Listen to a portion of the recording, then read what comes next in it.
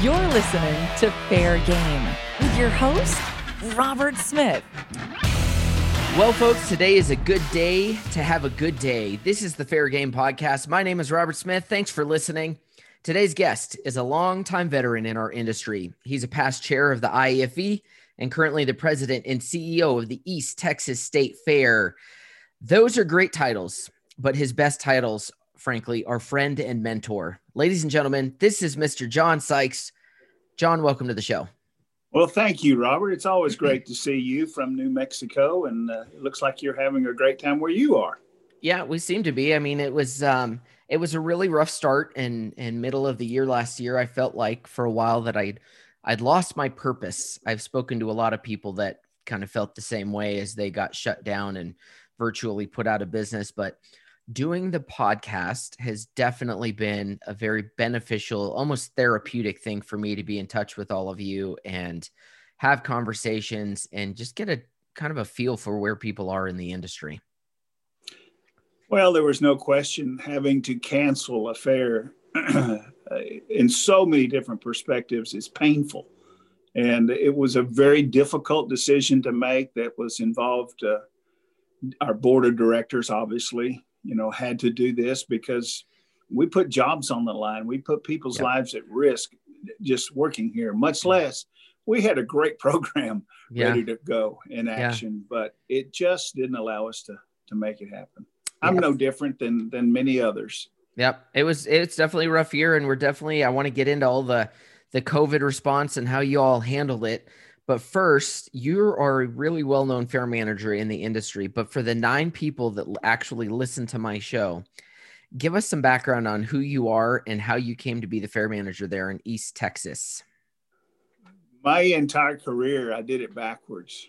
And I honestly, I'm going to go all the way back that if you want me to do that, I was a farmer and rancher.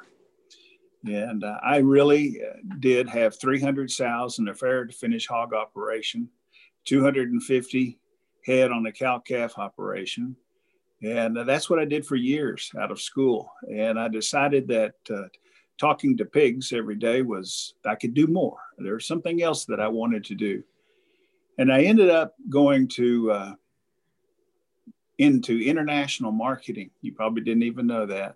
And I was marketing pecans, of all things, throughout Europe and in France and what was then West Germany, to date myself a little bit. And then the next thing you know, I got really close to some folks at Texas A&M University. And I became their legislative liaison for the agriculture program at Texas A&M. And I just really loved that. I mean, I had more fun in the world working in Washington, D.C. and in Austin, carrying our legislative message. And next thing you know, I ended up becoming the director of a leadership development program called TAL, Texas Agricultural Lifetime Leadership. Then the call from the Houston Livestock Show and Rodeo happened, which here I was in College Station, Texas, with zero intentions of being and living in a big city. But that's how I entered the fair business after a strong agricultural career. And spent 10 years at the Houston Livestock Show, rebuilding facilities there, and was encouraged to come to Tyler and to run this fair, which is a lot smaller, we understand, but the whole goal has been to rebuild the fair here on another location. So for you, there you have it. A few seconds. That's your resume. You're hired. I tell you. Contrasting for you personally, working in Houston at one of the largest events, if not the largest in the country, versus being in Tyler, which one suits you better personally? Well, both have their unique aspects. Houston's up to 33,000 volunteers and we're at 300. Wow. Right. And you think about, that's a city. That's whole different worlds. It's completely different worlds.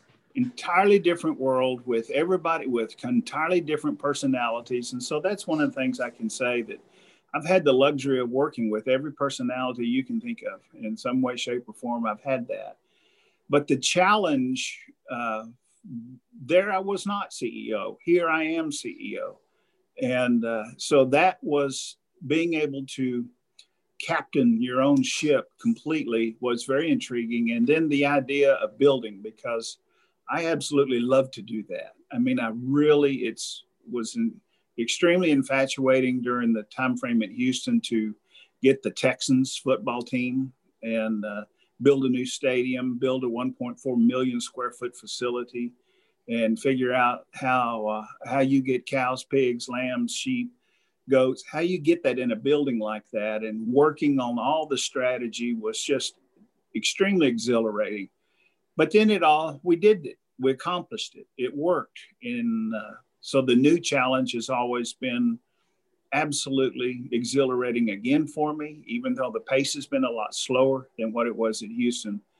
So there is no picking one or the other. I just want to say that, I've been an extremely blessed man to be able to experience what I've been able to experience. And I just keep looking forward to the next step. And frankly, we're on a new mission right now of developing an agritourism type facility that would be a ticketed venue that would include an arboretum and things like that. And so we're super happy.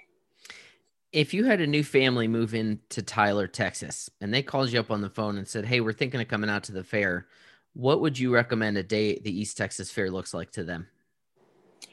I would say it's nostalgic. First thing I'd do is if they called me and asked that, they would be my guests, and then have them come on out and I would introduce them to certain areas. The fairgrounds where we are now have been here since 1912. And the facilities show it too. I mean, the last building built, I believe, was in 1986. And there were some other metal structures put up since then, but we are the classic example of very old facilities and on a very small grounds. So we've been able to make this thing work and keep it very family oriented and very youth oriented. And if you just want to come out and have fun, because I think we're fair priced and we have something for everybody. Speaking of something for everybody, fairs are famous for food. Is there a food at the East Texas State Fair that's a must-have? Well, I don't know about a must-have, but there's always we're a very typical county regional fair. And so if you can think of it at a fair, we probably have it. In fact, I'm almost know we do, but it's interesting to see, of all things, on what our top food sellers are. And they're not the bizarre, freaky things. They're traditional turkey legs and corn dogs and funnel cakes, of all things. And of course, if I get a complaint about our food, it's because we don't have a good enough hamburger. And of all things, I'd take that complaint. I'd rather that complaint than a lot of others that you could get. Well, we had a hamburger vendor here several years ago who moved. It was that simple. He retired. And we've never been able to find that big, giant hamburger that he made before. And so that's why I hear the complaints, but it's okay. Things work out well. You got to find somebody, one of the vendors at the New Mexico State Fair, who does the green chili cheeseburger contest. Like, they need to come on over. Yeah. I mean, of course, New Mexico, I worked in New Mexico for a while in Las Cruces area. And of course, the chili season is absolutely a blast for me. I think you know that. Yes, sir. And have appreciated your gifts that you probably before on green chilies, because I just think it's fascinating. And here we don't have any of that. It's sort of, like the Tyler area. The one thing about Tyler is it's beautiful. I mean, it's really a very unique city, and with a population of 100,000 that grows to over 300,000 during the day. And we have we're such a nerve center here that all the outlying communities come to Tyler during the day and then go home at night. And, very similar to other cities, but having a fair and new people coming in all the time makes an audience that we want to go for. But agriculturally, this used to be a cotton capital, and then it went to peaches. And then after peaches froze out, Tyler became the rose capital of Texas. And I know my friends in Portland, Oregon, they call themselves the rose capital. But Tyler at one time truly was home base to the largest rose growing industry. and which led to the Rose Festival, etc. And now there's virtually no roses grown in Tyler at all. It's all gone out of business. But what we do have is packing. People that harvest rose plants, we package and send them all over the world from here. Got it. Yeah, Tyler's a real interesting place. Having come and worked your fair once, and I know we've come through a couple times and stopped and grabbed a meal together. The thing that got me about your fair, I remember when we were we'd signed the contract, and then you called me up and you said, "Hey, I got this thing. Would you mind doing one of those shows at lunch?" I said, "Lunch? You don't really open until like 5. What are you talking about?" And he said, No. We just opened the gates, and from, I forget what you said, like 11 until 1, middle of the day for an hour or so. It's like a small city in there. People leave work and they go have lunch at the fair. And then from about 1 o'clock until 5:30, 5 o'clock, it's dead. Everything's closed. And I was like, so you want me to come out just to do it? I said, okay. Being the entertainer, I'm like, that's what the client wants. I'll do it. And sure, by God, if I didn't show up and there weren't, 2,000 or 3,000 people on that fairgrounds, 4,000 people there for an hour or so. They grab lunch, they watch a show, they watch a magic show or a pig race or whatever, and they're done. They leave. We are one of the unique fairs in the country that we do have because we don't charge. The gates are open, but we have a very large lunch run. And this is when you'll see the suits, as I call them, the high heels, and people coming from their business offices, from the courthouse and what have you. They all come to the fair to eat lunch. And if you really watch closely, you'll have 1 or 2 people coming out here with wagons because they've got a list that they're ordering for everybody back at the office. And they're making all these orders and dragging it back to the car and then taking it back to the office.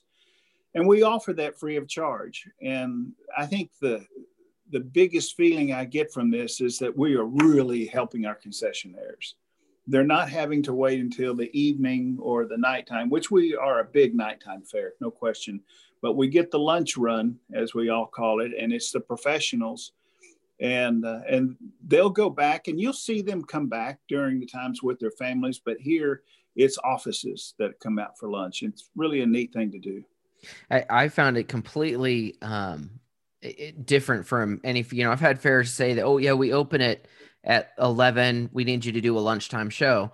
And you get the crowd's trickling in, and your show might only have 10 or 15 people that come watch it. But one fair manager told me once that, the folks that come out to a fair on Wednesday at noon or 1 o'clock should get pretty much the same fair experience as if you showed up Friday at 7.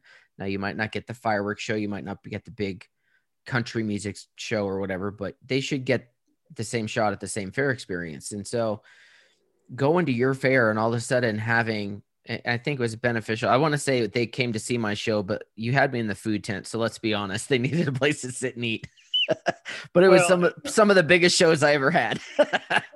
Robert, one thing that we are very sensitive about, and I think everybody in here understands this, we've talked about it with OABA and the carnival operators. We understand costs.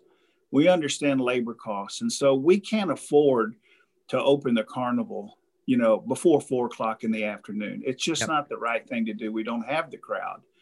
But we do everything we can to give somebody a fair chance to enjoy the fair. But when you're coming in for free, no gate charge, we know that that's food. And we also have school tours that we are allowing in for free because we've got an agricultural education program that's even grown since you were here last. Yeah. And so we offer the community a lot, I think. And most of that, quite frankly, is marketing. And, we're reaching out to the next generation. So the next fair will have people interested in coming. And we also have the older generation going home and say, oh man, that was so much fun going out there today to smell those smells and see those sounds or hear those sounds and see the people. And so we do that. And I know other fairs try to figure out how to charge for lunch and then refund their money after they go back out. And we just have never had that problem. Yeah, no, you've got a great crowd that comes out there at Tyler, and distinct crowds. The folks that show up at 6 p.m. after dinner or come for dinner are very different than that lunchtime crowd. Yeah. And, it's incumbent on us as not only as entertainers, but as fair managers and personnel to understand who that crowd is and when they're coming out. And I think you guys do a great job tailoring it to those audiences. It's clear you have a passion for this. This is not an industry any of us get into to make millions of dollars and have fame and fortune.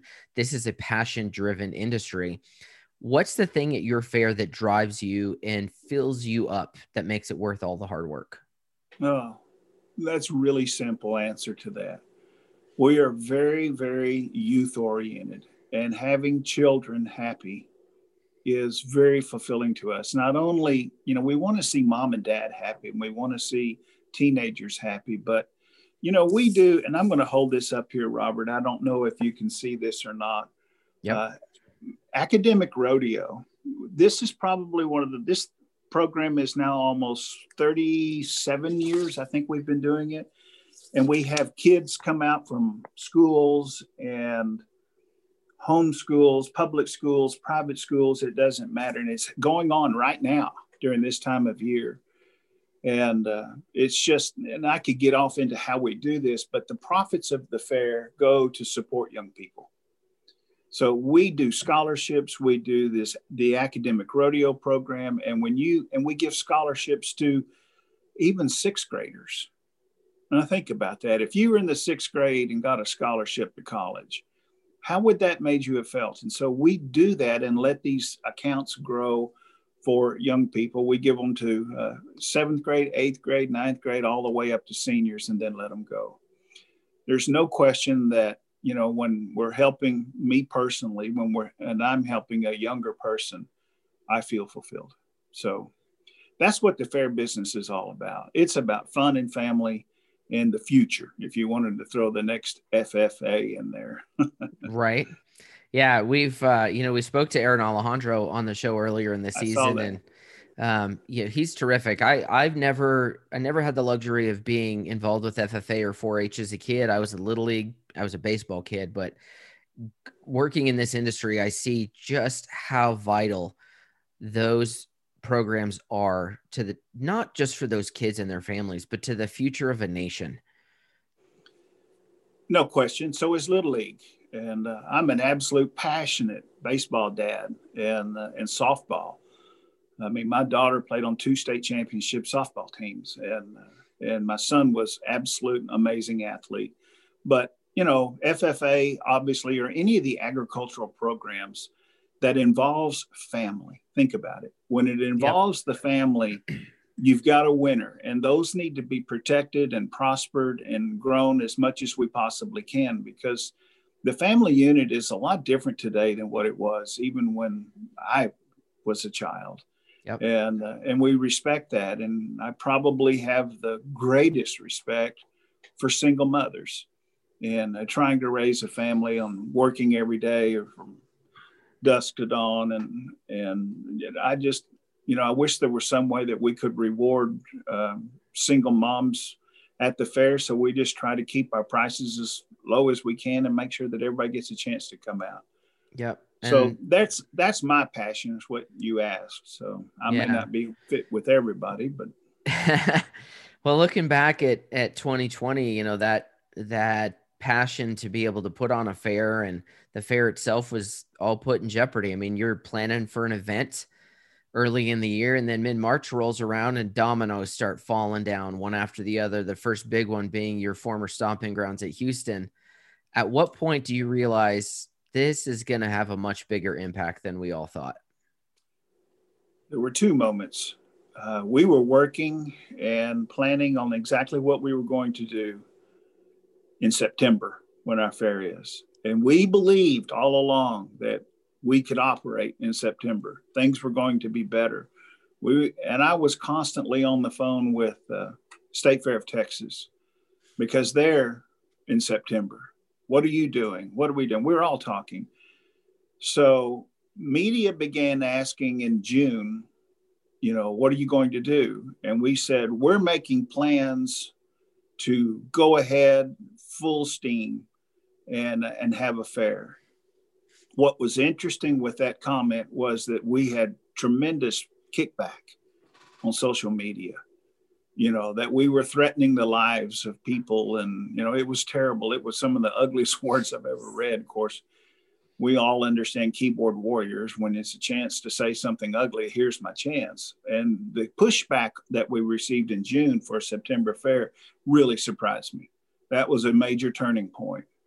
And then when we knew from our governor's reaction in Texas that outdoor gatherings were going to be limited and we had to provide social distancing and spacing. And we knew that if we couldn't control that, people said we can do the best we can to provide spacing, and you can if you have a ticketed seat in a stadium or auditorium or something, but just people meandering around the fairgrounds, it was going to be hard. So we still believe that if high school football was going to happen, that if we believed we could pull it off in September, but then the dark clouds kept coming on the horizon. Instead of getting better COVID, it got worse. And the day we had to make the decision to not have the fair was a very, very difficult day. Can you give us an idea of what it was like to be in that meeting with the board and you have to make that decision to cancel? There were more than two people where tears flowed. Okay. So when you see grown men in their 60s and 70s that, we haven't done this since World War II, canceled the fair. And there was, in taking that excitement and away is awful. But I think what I remember most specifically about that day is about the staff. We ran a huge risk of losing our staff, which would have meant the demise of the fair in the future, because I just don't see how in the world you can lose your staff and then hope to rebuild to back to where you were. So understanding that, and I think we all won. Our board was 100% supportive of keeping our staff on, even realizing that there were going to be times they didn't have anything to do. And but they wanted to make sure that they felt safe and secure, and that we just needed to start planning for another year out. And so we built our strategy and plan, and we made it happen. It's a day I'll never forget. And many other fairs had made that decision before my turn came. But that day in the boardroom was wrenching. I'll just put it that way. It was very wrenching. Yeah, I can imagine. I know that Lynell Smith down at Sydney Royal Easter Show talked about their decision when they had to pull the plug. And she used the word grief to describe it, that it was that painful for them. I think grief is a good word. I mentioned tears.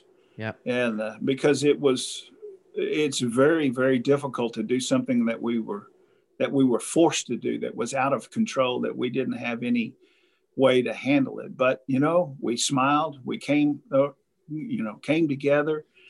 And I probably won't, when the meeting was over, my board chair came with me into my office, and we brought in all the staff, and we told them exactly what had happened and what the decisions were. And he personally made sure that they all felt secure, other than just me. So our family grew even closer, and we're on limited hours now, and only 2 people per day come in. And we still have our responsibilities to work from home and things we need to do. And, quite frankly, I'm excited about 2021. I'm excited about, this September. Yes, things are going to be different at the fair, but I hope you don't notice them. Right. Yeah, exactly. And I know if there were, for fairs that were scheduled in March and April, when you look at the cancellations that came so suddenly for them, I mean, God, poor Miami, they were like 30 minutes. The lights were on. They were ready to go. 30 minutes from opening, and they got shut down. And when you 15. think about, was it that close? I 15. know. Yeah. When you think about that, they'd already spent their ad budget. Their marketing dollars were spent. All those dollars had already were gone. It's all a loss, all financial loss. With your event being held in September, were you guys able to restructure your budget and offset those losses by not having to commit the marketing dollars? Okay, I can tell you exactly what happened. We sat in as a team, our entire staff. I included everybody, not just marketing, not just livestock. I'm talking about everybody. And we sat in here and around the table and said, okay, what is our drop dead date? When's the last moment we have to order trophies? When's the last moment we have to order ribbons? So we went through the entire list of preparing, much less buying advertising.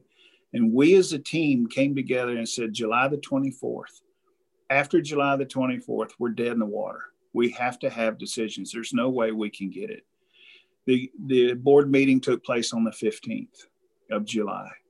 And so, yes, we did not spend anything. I mean, we skipped the whole year. We knew that we were holding out into the bitter end. In fact, my dearly, dearly good friend in Minnesota, Jerry Hammer, I used his line and told him when I heard him go on and say, we run out of runway. Yep. There's no more runway. That's exactly the truth. And that's exactly what happened here. We got on the end of the runway and we taxied as long as we could. And then next thing you know, it's over. We can't do it. Yeah, I think his analogy was one of the best. You know, a 747 needs a hell of a lot more runway to get off the ground than a little Cessna. And so bigger fairs and it's going to be the same for 21. They're going to end up having to cancel sooner. You know, I spoke with Michelle Richards. OC Fair doesn't roll until the middle of July, but they're looking at, mid-April that the decision's got to get made. Well, and of course, right now, I keep thinking that with the vaccine out and hopefully things begin to calm down, and I've already had it. And of course, I don't want to use me as an example because my case was obviously very mild. I did not get very sick, but I know other people who have. In fact, I lost a former board chair. It took him. And so I don't know what's going to happen, Robert, in 2 or 3 months. None of us do. Yep. But I know that decisions are going to have to be made very soon. Houston's made a huge decision to hold a livestock show in March and move their main show to May. And that's very, very difficult to do. And you, of all people, understand. I mean, trying to even move your concessionaires. Yep. How do you do that? I mean, I've talked to some what if those concessionaires that were going to be at Houston in March already are committed somewhere else in May? They are. I've already talked to 3 of them that play our fair, that play Houston. And they said, we're double booked now. We're double booked. And they're going to, I've never seen such business warriors as fair people. I mean, concessionaires and the carnival people, they're warriors, and they figure out a way to do things, and they figure out a way to do, even if they have to do something at 65%, they're still going to figure out a way to do it and to take care of everybody.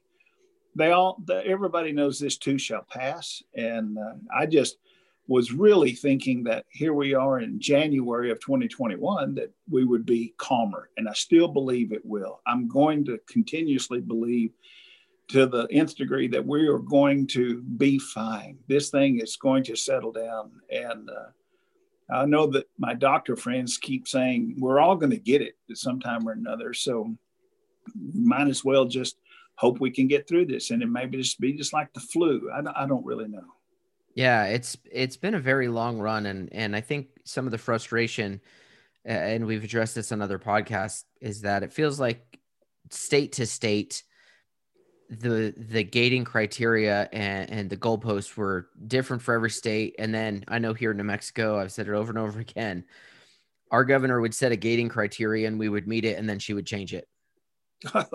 And it's like, well, we just met it. Well, no, now it's this. This is really what the number we're looking at now. Okay, well, we met that number. Well, no, now it's this. And I want to believe, I have to believe in my heart that these governors, regardless of what the letter is behind their name, what their affiliation is, that they're making decisions in the best interest of their communities and of their states.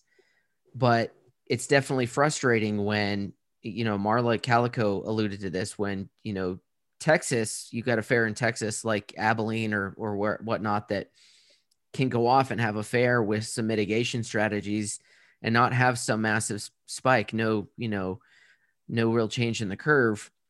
But then you got a state like Colorado that says, oh, if you've got, over 10,000 square feet or whatever the facility, whatever the threshold was, you can only have 150 people. Well, Okay, what if your facility's 50,000? What if it's 100,000? What if it's 1,000,000 square feet? Well, no, it's only 150 people. It's frustrating. I could get into a huge political discussion with you on the shape of our country, but let's not. Let's don't. Let's do it off the air. We all know, what's going on in our country. But I would say, and if the governor was sitting right here at my table, I don't mind telling him, but he guessed. They don't know. They were hoping had the advice given to them, making decisions on, trying to keep the hospitals open. Well, that never happened. And quite frankly, our hospitals here in Tyler right now are as full. They've been over 85%, I think, now for 26 days in a row. They're more full now than they ever became back in March. We may have overreacted a little bit, as a society. I'm not saying politically.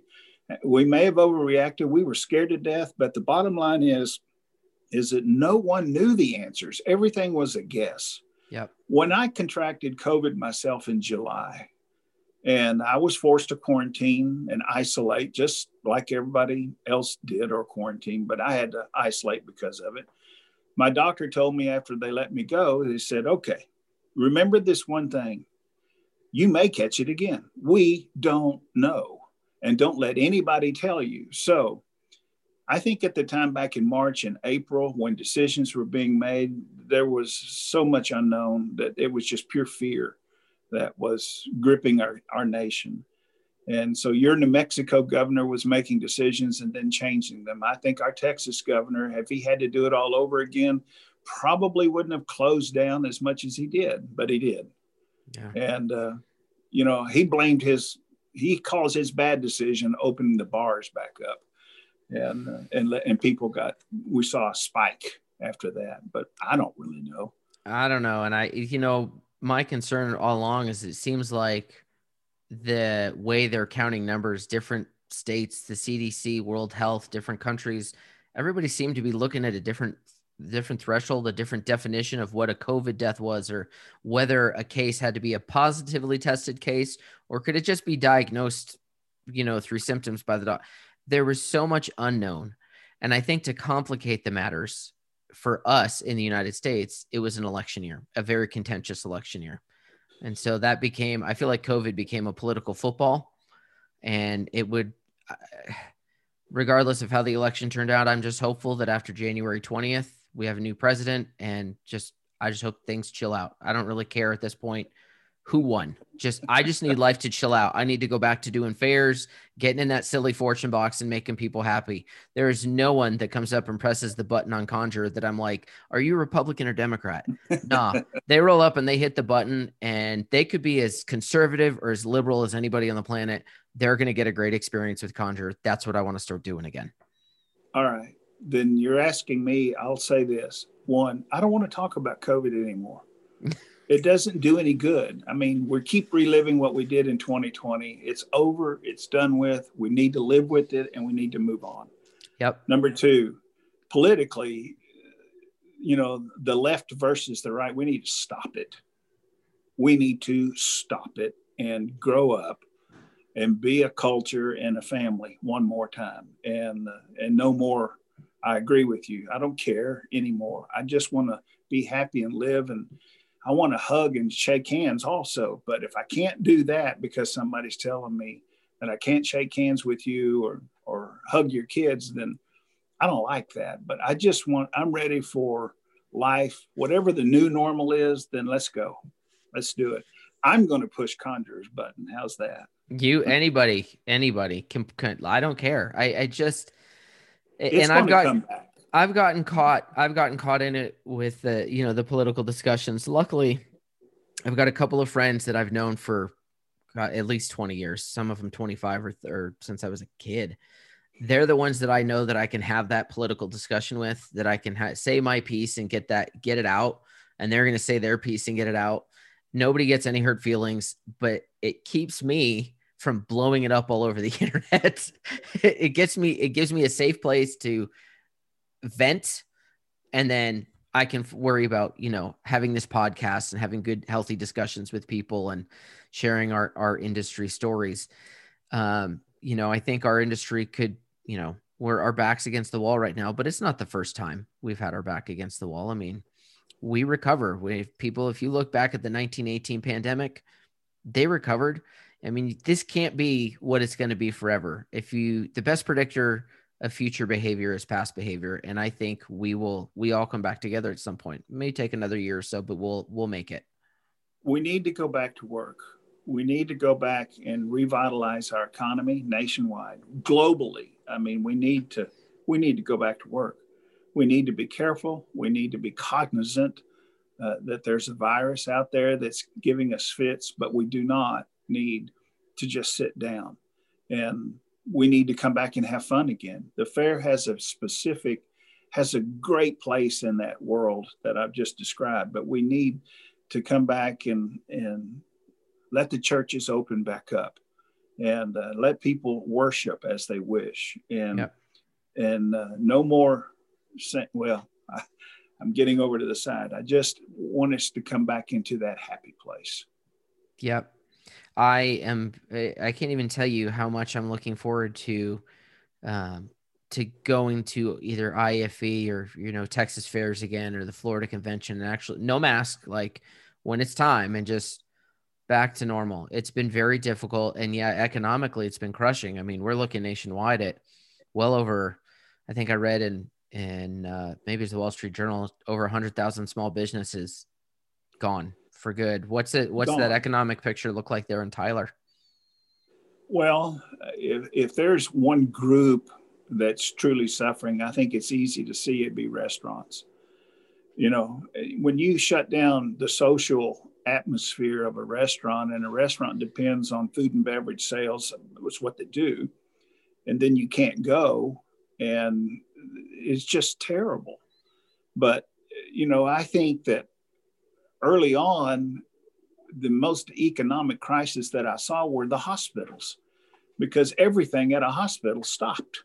Yeah. And no elective surgeries, no anything. Everybody was isolated at home, and they failed to see how the hospitals were even suffering. Where they were afraid they were going to get overbooked, they had no one. And so we just got to get back into being busy again.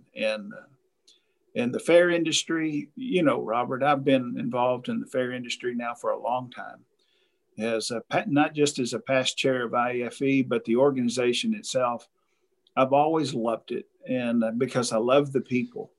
And there's no question that Marla's right, and everybody before me and after me knows that it's the network of people that is the most important part. I've complimented you because you learned very early how to network without having to just use the trade show, and showing up and being a part of things. And so I want our association to survive and prosper during this time, and understand that I know that membership probably is suffering a little bit because people don't have the money right now to participate. And so I participated in the virtual conference that Marla and her team put on, and Nancy Smith and others, and I just paid for it myself. I didn't ask the company to do it. And I think a lot of people did that. And it's because that, we need to keep our network strong. Yeah, we really do. And, you talk about all the years of experience and all the things you've seen, you've, and others have seen swine flu, avian flu, the 2008 financial meltdown, 9/11 and the war on terror. You've had to plan events through all of these things. Is there anything in your time that you've learned navigating crises like those, because like you say, our public can turn on us, without realizing it. Like you said, hey, we're going to have a fair, and boy, they let you have it on Facebook. Is there anything you've learned through your history that's helped you navigate this pandemic? Stay calm. Be wise. Realize that sometimes no matter what you say, there's going to be a percentage of people against you or may attack you for it, and just be prepared for it.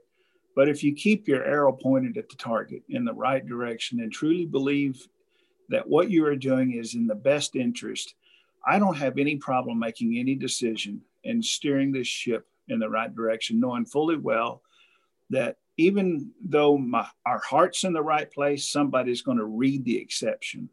And, for example, I've already explained it. When in June, when we said we intend on rolling out the fair in September, there was backlash on that. And like going, man, we didn't mean that we were going to come out and hurt you. Right. We're going to be sensitive towards that. So in other words, I think the moment in time that I remember the most was 9/11. I know exactly where I was. And I was doing I tell you the truth, I was at the Houston airport getting on an airplane to Guatemala. And we're walking down the jetway when they stopped us at the door and said, turn around, go back. We've been attacked. And so that changed everything, I think, in the way that I think and the experience that I was, because I drove back from the Houston airport to the Astrodome, and it was just dead silence. There was no one on the roads. There was nothing in the air. It was only me, I felt. And I learned then that we are a world, and we all live in the same world, and we can't respond or react to something or other negatively. We have to learn to respond to it. And I'm anxious to see our country heal and unify again. I don't know how it's going to happen, but we've got to try. Yeah. And frankly, in the business that we're in, it is the best place for happiness ever. It's a great place for people to come together. And so I'm looking forward to providing that. I like the fact that you said stay calm. I just got finished reading Dan Crenshaw's book, Fortitude, who's one of your reps down there in the Houston area. One of the things that I took away from that book was he says at one point, be still, stop, think, listen, and question. I love that. It's part of what they do in SEAL training. He talks about you're moving in, you're on a helo and you're getting dropped in. Well, you may get out of that helicopter. You don't know what's on the ground waiting for you. And so one of the things they train the SEAL teams to do is once they get into position is to be still, to listen, to smell, to observe their area. Because you never know what, maybe you pick up on the smell of something cooking and realize, oh, there could be an enemy in the area or something burning and just the whole mantra of be still, to stop, think, listen, and question hit me as you see a crisis like COVID, and it's time, instead of being reactive, which is emotionally driven, you need to be responsive, and you need to think about what's your end goal, and you need to work towards that. And we need to do that as an industry. I agree. And I have the luxury of having Jeff Blomsness as a very, very great friend who owns a gun school in Northern Illinois and invites several up there for training, and former Navy SEALs are doing the training. And they teach awareness all the time. It's just one word, awareness. You need to know where you are, what's around you at all times, and be aware. And it's interesting, after listening to their stories and some of the teachings that those SEALs have given, how you pay attention a little bit more and don't take anything for granted. Yeah. And so, like I said, I think that, I can get heavy duty in all of this, or I can be happy and be thankful and grateful that we have this wonderful world that we do live in. And I still feel like that we should strive to be faithful and be, move forward in a very positive attitude, and don't worry about the small stuff sometimes. Let's just go to work and do what we do and do it right, and do it with the agenda of being benevolent, and I'll use the word altruistic. And if you focus on those characters or characteristics, that I think things are going to work out fine. Yeah, I really think so. I mean, it's been a hell of a year. I don't know when it's going to end. I kind of have a gut feeling that somewhere over the summer, maybe by July, August, maybe we start pulling that needle back in the direction of our favor in the industry. And maybe we start getting some more events off at the end of the year. With every state having different rules and being in different levels of closure, I think the first half of 21 could look a lot like 2020. Unfortunately, I'm hopeful we get to a turning point soon, because we got to start having some events. Movie theaters need to open back up. bowling alleys need to open back up. Entertainment venues need to open back up. Everybody's trying to find a way to do it, and I catch myself sometimes going places and not thinking about the COVID mess, but I'm also very cognizant and respectful that I need to think about it. And so I think we're going to come back. I mean, our world is not going to stop, and our society is just not going to go home and lay down. I mean, I really think, what was it, South Dakota governor talking the other day that their economy is booming, and we'll be back. We can't afford not to. I think we'll find a way to get through this. You think all the fairs make it back, or do you think we're going to lose some along the way? There's no question that I think there's a good chance that we're going to lose some along the way. And because I know not every fair is in a great cash position. And you have to be aware of that. Some fairs have tremendous cash positions. But also, too, is that some fairs have public support, whether it be through the county or the city or there's not too many true state fairs supported anymore. But when you have public support, you have a viable option that most of us don't have. And then people like our fair here in Tyler is that we're a 501c3 nonprofit. We make it or we don't. There's nobody out here going to hand us $1 for anything. We have no county support, no city support. And frankly, we believe we have a partnership, but we don't have a cash partnership. And it is what it is. So, some fairs are going to make it just fine. But if we go through any much more of an extended time period without any influx of cash, then we're in trouble. I mean, the carnival industry is the same. They're in the same shape we're in. I mean, you are, for heaven's sakes. You've had no income this year, and you've had to make the best of it. I'm not going to ask you how. That's none of my business. But, but I'm serious. I mean, we all realize that without any income, that's why we did the food fairs, for helping some of our concessionaires. And I admit it was a ton of marketing. When we did 2 food fairs here at East Texas State Fair, and the community just loved it, and we did extremely well with them. And now we do them again in a minute if we could get the concessionaires back in. But I have never been around and seen consistently so many happy people as when we did those. Yeah, I think one of the looking forward, it's more than just our government say, okay, you can reopen, go for it, because I think that there's going to be a long tail to catch up on that, maybe even 18 to 36 months. Because if you think about it, how dependent are so many fairs on sponsorships? Incredibly dependent. And how many of those sponsors who maybe gave $5,000 to the fair can't afford to do that anymore, or they're out of business. And now you got to go find new sponsors, and you know what I mean? That's a big challenge moving forward. I think sponsorships are all around the table are going to be hard or more difficult to obtain. A sponsorship is a true win-win situation. It's not a benevolent situation. Right. You've got to create a very happy environment, and a sponsor wins and people get to know their product. And we ran into it after the June negative backlash from announcing that some of our sponsors came in and said, we don't want to be a part of that. We don't want to sponsor if you're just going to stir up anger.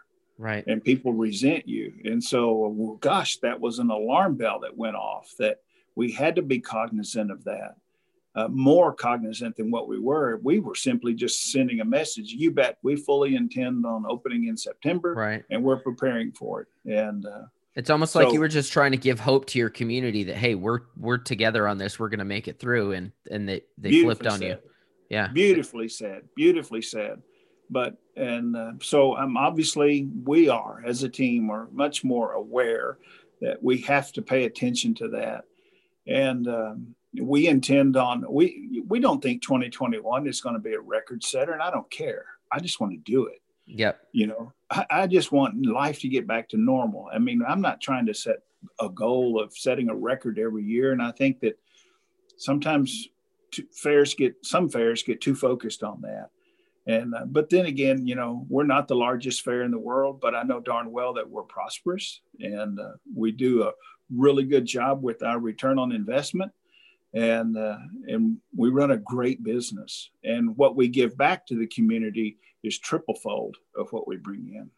Yeah, I've talked with other guests about that. I think a lot of people see our fairs as, a week or 10 days, whatnot, over the summer, and then that's it.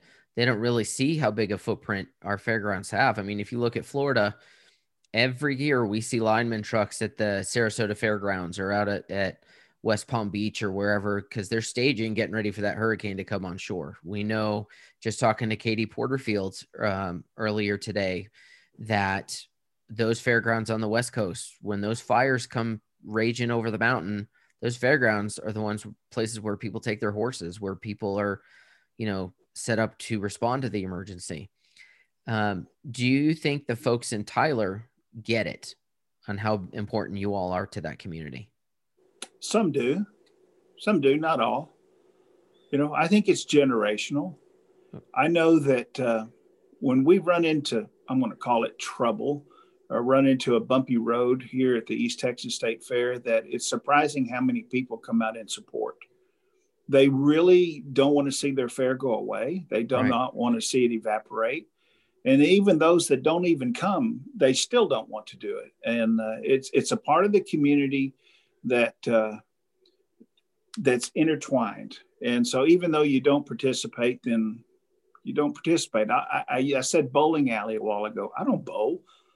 I don't go bowling. And I used to, I used to do a lot of it, but I don't anymore. That means I still support them, and so I think there's some community support that's untapped, untouched, that we don't know. And if the house was on fire, I guarantee you they'd be out here trying to put it out. Yeah. And so I see some communities really rallying around their fairs and trying to keep them, because they understand the economic impact that they have, and much less the proverbial joy and happy and emotions that they bring. But there's huge economic impact made by them. For so many years, I heard forever that restaurants used to complain about the fair. There goes my lunch crowd. Everybody, I don't have any lunch crowd during the fair. That fair is awful on my business. And then I had a guy tell me that a radiator repair service was complaining about the fair. And of course, everybody going, what do you mean? You don't fix radiators during the fair? But they started to pick on, I'm not saying necessarily us, but on the industry of hurting local businesses. We don't do that. I'm telling you, we bring a lot more into the community. I mean, East Texas State Fair alone fills up 2 hotels. Yep. And when I was at, Houston, I don't want to speak for them, but for heaven's sakes, we fill up the city. There are people coming from everywhere. And the amount of fuel alone purchased around the fair is amazing. Yep. And I think there's, I laugh at the people that come to our fair. They don't eat here. They eat elsewhere out in the community. So to make long story short, I am a firm, staunch believer that a fair is an economic driver. It's not a hindrance at all. And people don't want to see that go away. I completely agree. And Marla and I talked about the same thing. She had mentioned, I think it was Marla, she'd mentioned, she'd asked somebody about where they get their tires. And the person had said, for all the years that I've lived, I don't know, wherever they lived, Oklahoma City or wherever it was, I don't think I've ever bought tires at home. It's always, they were a concessionaire or something, it was always out on the road. It was in a place like Tyler, West Palm Beach, or Dothan, Alabama, or wherever. Right. And it's the same thing for me. I probably only get maybe not even half of my oil changes on my truck. Right. Do I ever get done in Albuquerque? Of course, now it's all getting done in Albuquerque, but we do provide that. Certainly some businesses, I can see if you're directly around the fairgrounds, depending on what the geography of that area is, you could be affected maybe because of traffic patterns or road closures or things that kind of mess with your business. But when you're talking about, like you say, in Houston, you're bringing million people that's into that city, or 2 million people in to deal with, not only put on the show, but You know, they're buying gas, they're getting tires, they're getting oil changes, they're getting hotel rooms. I'm one of those people that does not eat at the fair. I will have one meal at a fair while I'm there, and everything else is out in town. You know me, down in Tyler, I like going to Nukes. Nukes is my spot when I'm on the road. But that's, you know, that's a local business. That's somebody that my dollars that I'm bringing in from outside are now going into that, injecting money into the local economy. So I'm with you. I think we are a driver of economic activity. But we've definitely gotten punched in the face. I mean, do you think our industry can recover on its own, or are we going to need cash from the government to get it going again? No, we don't need cash from the government. We need to go to work and be business people like we know how to do. But I will say this, Robert, this isn't you and I and everybody like us, from attractions, concessionaires, carnival people, fair people, need to hold hands during this time. We all need each other. This isn't me against you or you against me. We all have to work together to make this thing happen. And whatever it takes to get back up on our feet, we have to do. And I use the carnivals, for example. I understand that they can't open up and spend money on labor at 2:00 in the afternoon when there's no one there. We have to respect their amount of times that they're even burning diesel, running generators, and understand how we do that. So I think there's the best time in the world to talk and to come up with a plan is right now, and how we can do it. I know that concert wise here in Tyler, we're going to cut back some. The prices are just not at a risk level that we can take. We can't afford to take that big of a risk right now. Yep. And so I see that there's maybe pricing on certain musical acts is going to have to change. And so we can do those, but if we can't, I think they understand that the risk factor, we're very sensitive to that right now. And we have to put on a show and a program that minimizes risk. It's called calculated risk.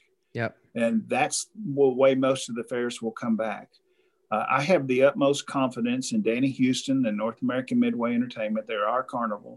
And he and I talk regularly, and I know exactly how he feels and what he's going through. It's a tough time. And others that I talk to very often in the carnival industry, it's a very difficult time. Yep. And labor's always been a difficult issue for them, and it's just getting worse. But so if there's some way I can help them with the labor issue, I'm all in, and I do it quite often in calling decision makers to help do that.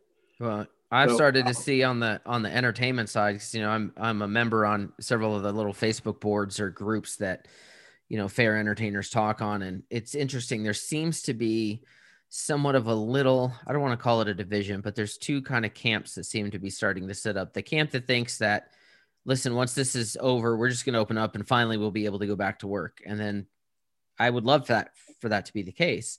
But then I think there's a more realistic one that I've continually said that, yeah, once fairs can reopen, that's great. But a fair that maybe had a $400,000 entertainment budget might only have a $150,000 entertainment budget, or a $100,000 budget might only be $30,000 now. You know, I think there's going to be less bandwidth to compete with. And I know entertainers, being a very proud bunch, like to say, I'm not adjusting my prices. The value is the value. And I'm like, do you want the industry to keep moving?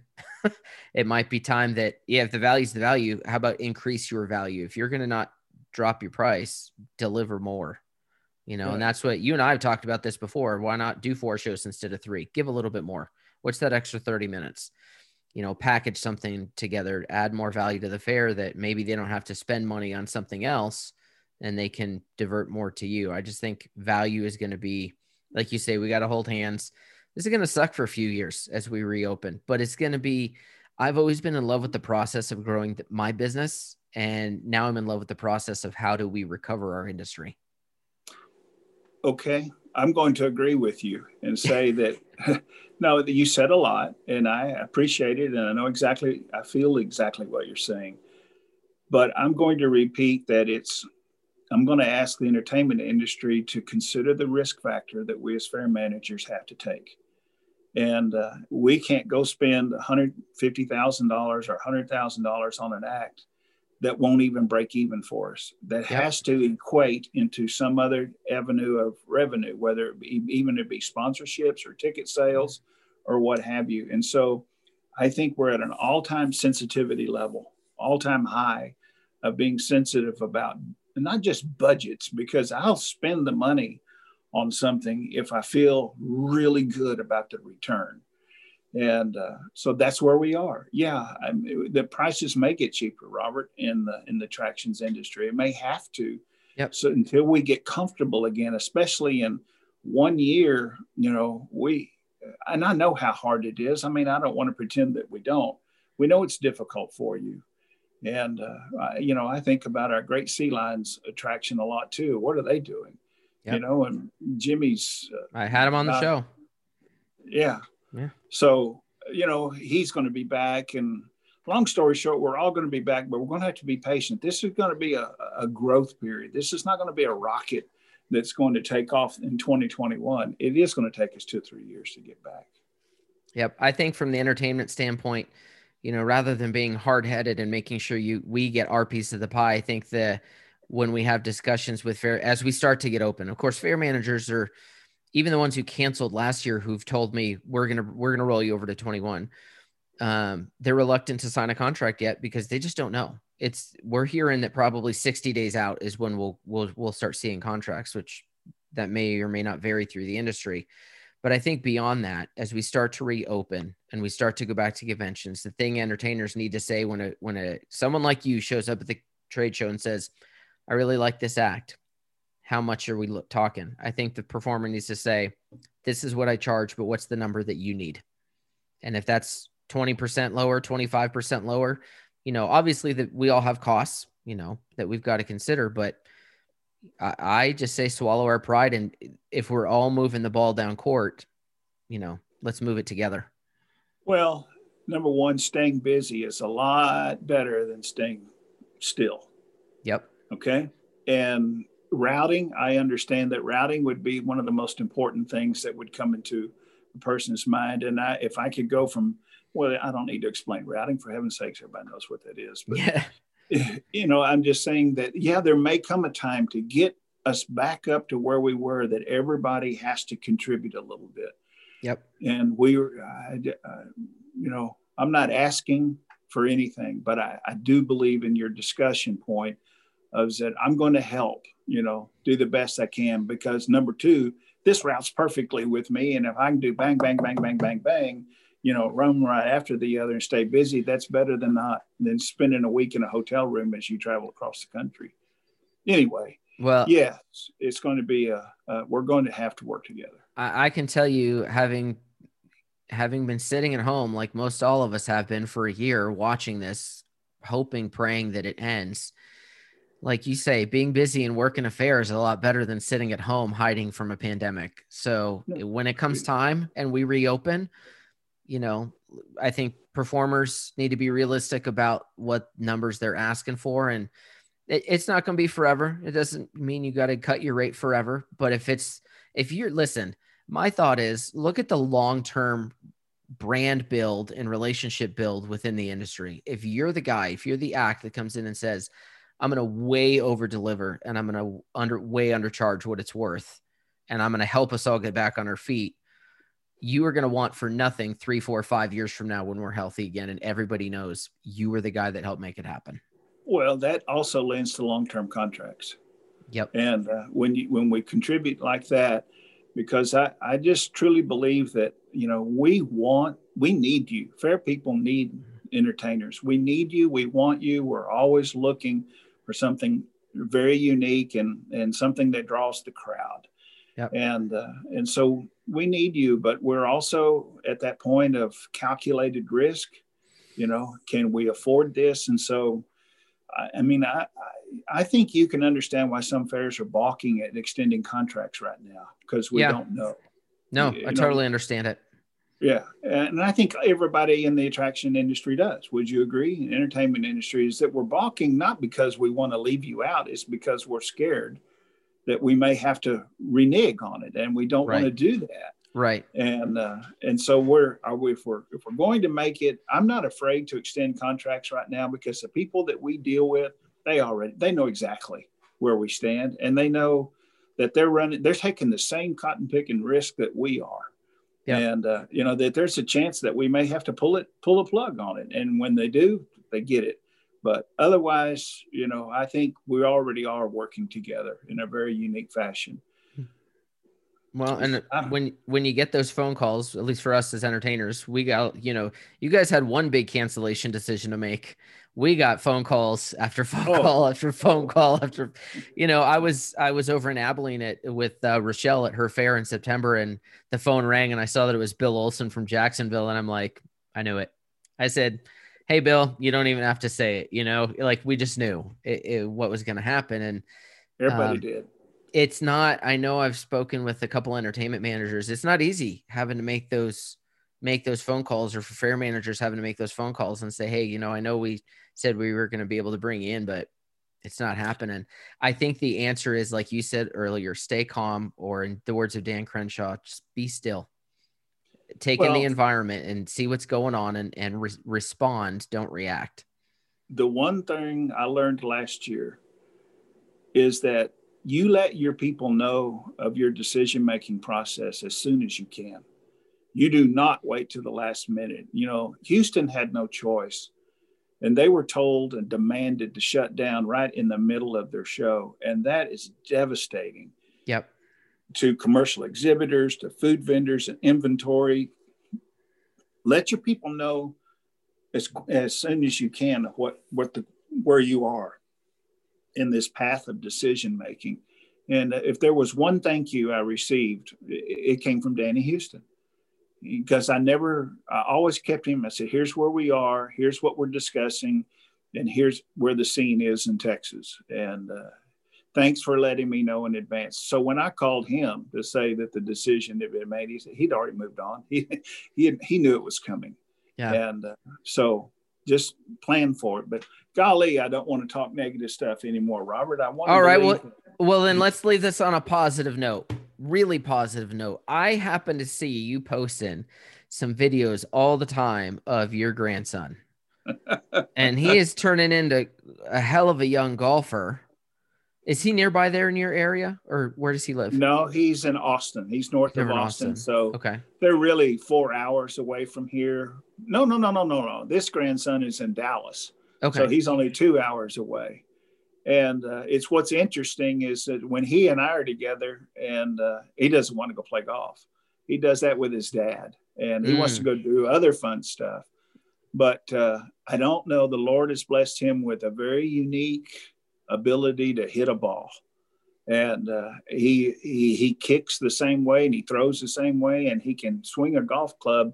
At 5 years old, he's 6 now. He's got a swing that just gives me chills. And everybody talks about, look at that swing. How did he do that? He just, minute he stood erect and started walking, he started swinging. Wow. And I get more requests for videos. And then he almost had that hole in one the other day. I don't know if you saw that one. I did. Yeah, he almost had, he hit the lip, and actually on a par 3 and a driver, but he just hits the ball. He's fun and he's proud. And anybody who makes comments on that, I can tell you right now that our goal with little Preston is to let him have fun. There's no pressure. I heard his mom say something the other day about we may be probably just going to start giving him lessons, and I was adamantly opposed to that. Just let him have fun. Let him play. Yeah. And so that's what we're doing. And when he's with us and his grandmother, he doesn't want to play golf. What do you guys do when y'all are together? We go climb trees and cut wood and hunt and do other things like that. He loves to go out at night on our ranch and spotlight, just to go look and things like he's not headed for the golf course at all. Yeah. When Nate goes down every summer down to Biloxi, he likes to go hang out with Nono and Nona for a month in June. And we got all the stories about him helping Nono reload because Sarah's dad got into reloading ammo. And Good. so he punches the old primers out and, puts the dirty brass in the tumbler to help get it cleaned up. And it just, the stuff he gets to do. And I love it because it's stuff that we just don't do here. I want him to have different and unique experiences with his grandparents. And that's what we're doing. I mean, as far as grandparents, but yeah, I've been blessed with the ability and opportunity to do some things like, we own some acreage in the hill country in Texas. And so when we go out there, he's climbing mountains and covered in mud and building a fort. And you want to go do some putting? No. You want to go to the driving range? No.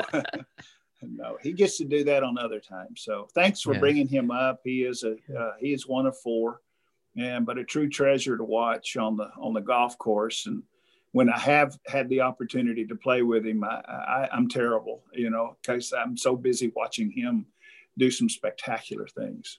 Yeah. Now, do your grandkids have a special name for you? Poppy. That's it. Yeah, that's Poppy. That's what my dad is to Nate and to his cousins. Our firstborn, my sister's firstborn. So the firstborn grandkid, Nick named them Grammy and Poppy, and that's been it ever since. I guess when you're firstborn, you get the naming rights. I didn't care, and it didn't really matter. And some people make sure that they're going to do this or make something out of it. Their grandmother is named Delane. And so it's Laney. Yeah. And I've heard the words, "Hey, Laney," for so many years now that everybody calls her Laney now. And there's so much love and passion. I just love to be with our little ones. Just love it so much. Yeah. I just ask about the name because I know with Sarah's parents, having lived in Italy at a NATO base in Vicenza a long time ago, that they decided they were going to be Nono and Nona. And then in talking to Aaron Alejandro, he said to me, I think his quote was, he likes being a president of the Texas FFA Association, but his favorite title is Pops. Absolutely. Absolutely. Aaron's a good man. I mean, he's a good family man. And he gets it, what's going on. And I think we're all in that same category of, if we're going to give up one, it's going to be this business. We're not going to give up our family. Oh, for sure. Absolutely. And it's been shown. I mean, I've handled giving up the business for a year. It's not been pleasant, but I'll tell you what, like I said earlier, doing the podcast has kind of helped me find a purpose for now and Robert, be able to disseminate. I'm going to interrupt you and say that you're a special man, and you don't have to do this, but you do, and you're good at it. Your background has taught you the business that you're doing, and being able to do these podcasts is brilliant. And so on behalf of the industry and me personally, I want to thank you. I mean, It's something to watch your podcast and to listen to them. And even though, we're still talking about COVID this and COVID that and COVID this, and, everybody gets it. We don't need to talk about it anymore, but you yourself have added something to our lives and our world that nobody else has done. And I want to say thank you from the bottom of my heart on behalf of our industry. You're a good man, and you didn't have to do it. And you're sitting there, I guess, in your office at home. I don't know exactly where you are. We're at the house. We're at the house. And you're visiting with friends. And you and I have been friends for a long time. And I'm proud of that. And I'm proud to say that that I know you and I trust you, and you're healthy for the industry, and what you've done with this has just been spectacular. Well, so I appreciate it. It's not only going to be a podcast. Sarah and I decided over the holiday break, we're going to take a dozen or 15 or so of these podcasts, and we're going to put them into a book. We're going to take the most poignant stories, and we're going to publish a book about what's our stories in the industry. So the content's going to keep coming. I've had two real mentors in this industry, and I lost the first to cancer when John Owens passed. Mm-hmm. And I'm very glad I did not lose the other one to COVID this year. I'm glad that you're okay and that you're continuing. And I'm going to try not to get choked up on a podcast. But you're very kind. I'll just give you a chance to swallow, Robert. You're very kind, and I don't know how in the world I've been a mentor to you, except I've just been around the block a couple of times, but I've always thought you've got your head and your eyes and I teach my own staff is keep your arrow pointed in the right direction, and if we all have our arrows pointed in the right direction, we can all hit the target. I promise we can. And it's great to see your leadership, and what you've done for the industry is not undervalued at all. It's extremely valued. You're a good man. I appreciate it. Thank you for that.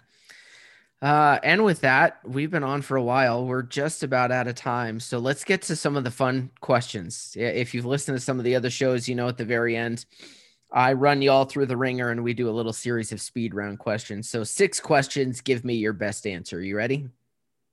I don't know if I'm ready or not. I guess I have to be, but okay, go. That's it. Number 1, corn dog or turkey leg?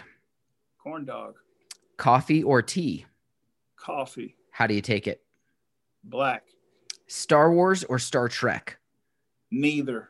Oh, you're the second person to say that. So much for being my mentor, John Sykes. I'm one of those in the world, and I posted on Facebook a long time ago that I've never seen any of the Star Trek movies. Not one. Wow. That's weird. I don't know why. I was busy, and was that during the 80s when they first came out? And, yeah, a lot of them. Oh, man, I was a very busy lifestyle back then, and television or movies were not in my wheelhouse. Interesting thought. Yeah. Star Trek was always my thing because I grew up on The Next Generation. It was the one thing once a week that my dad and I did together. Yeah. So then it makes sense. Anyway. So continuing on, what's the last book that you read? I'm a huge Clive Cussler fan. If you want to know the truth, I'm an Audible fan. You know what that is? Yep. I listen to audiobooks. Yep. I looked in my library the other day and I'm at 157 in there. So I drive a lot and I listen a lot, and you name it. And I love to learn. So fiction is great. Nonfiction is just as good too. Well, if you get a chance, I don't know if you've listened to Dan Crenshaw's book, The Fortitude. It's right up your alley. Do that. You dig it. He's not one but I've done a lot of history type books too, but I'll get Crenshaw's and go from there. Yeah. So it's a great book. I love reading, but in my business, listening fits me a lot better. Yeah, I love the world listening takes me to. His book, I mean, I understand he's a congressman, but there's not a lot of politics in the book so much as just human behavior and how to be better, Right. Last 2 questions. What's your favorite thing to do in your spare time? Honestly, yes. I love gardening. I keep my really? I keep my lawn. My wife looked out at the lawn the other day and says, "My gosh, it looks like Augusta National." And that was the nicest compliment she could have said. I love it. All right. Last question. What's your favorite comfort food? I'm a red meat guy. I could just say a nice medium rare ribeye will always make me happy, along with a nice, I would say a Meritage or Cabernet, one of those great red wines. I'm very much at home with that. Perfect. John, if folks want to reach out to get in contact with you, where can they find you? Well, they find me at East Texas State Fair in Tyler, Texas.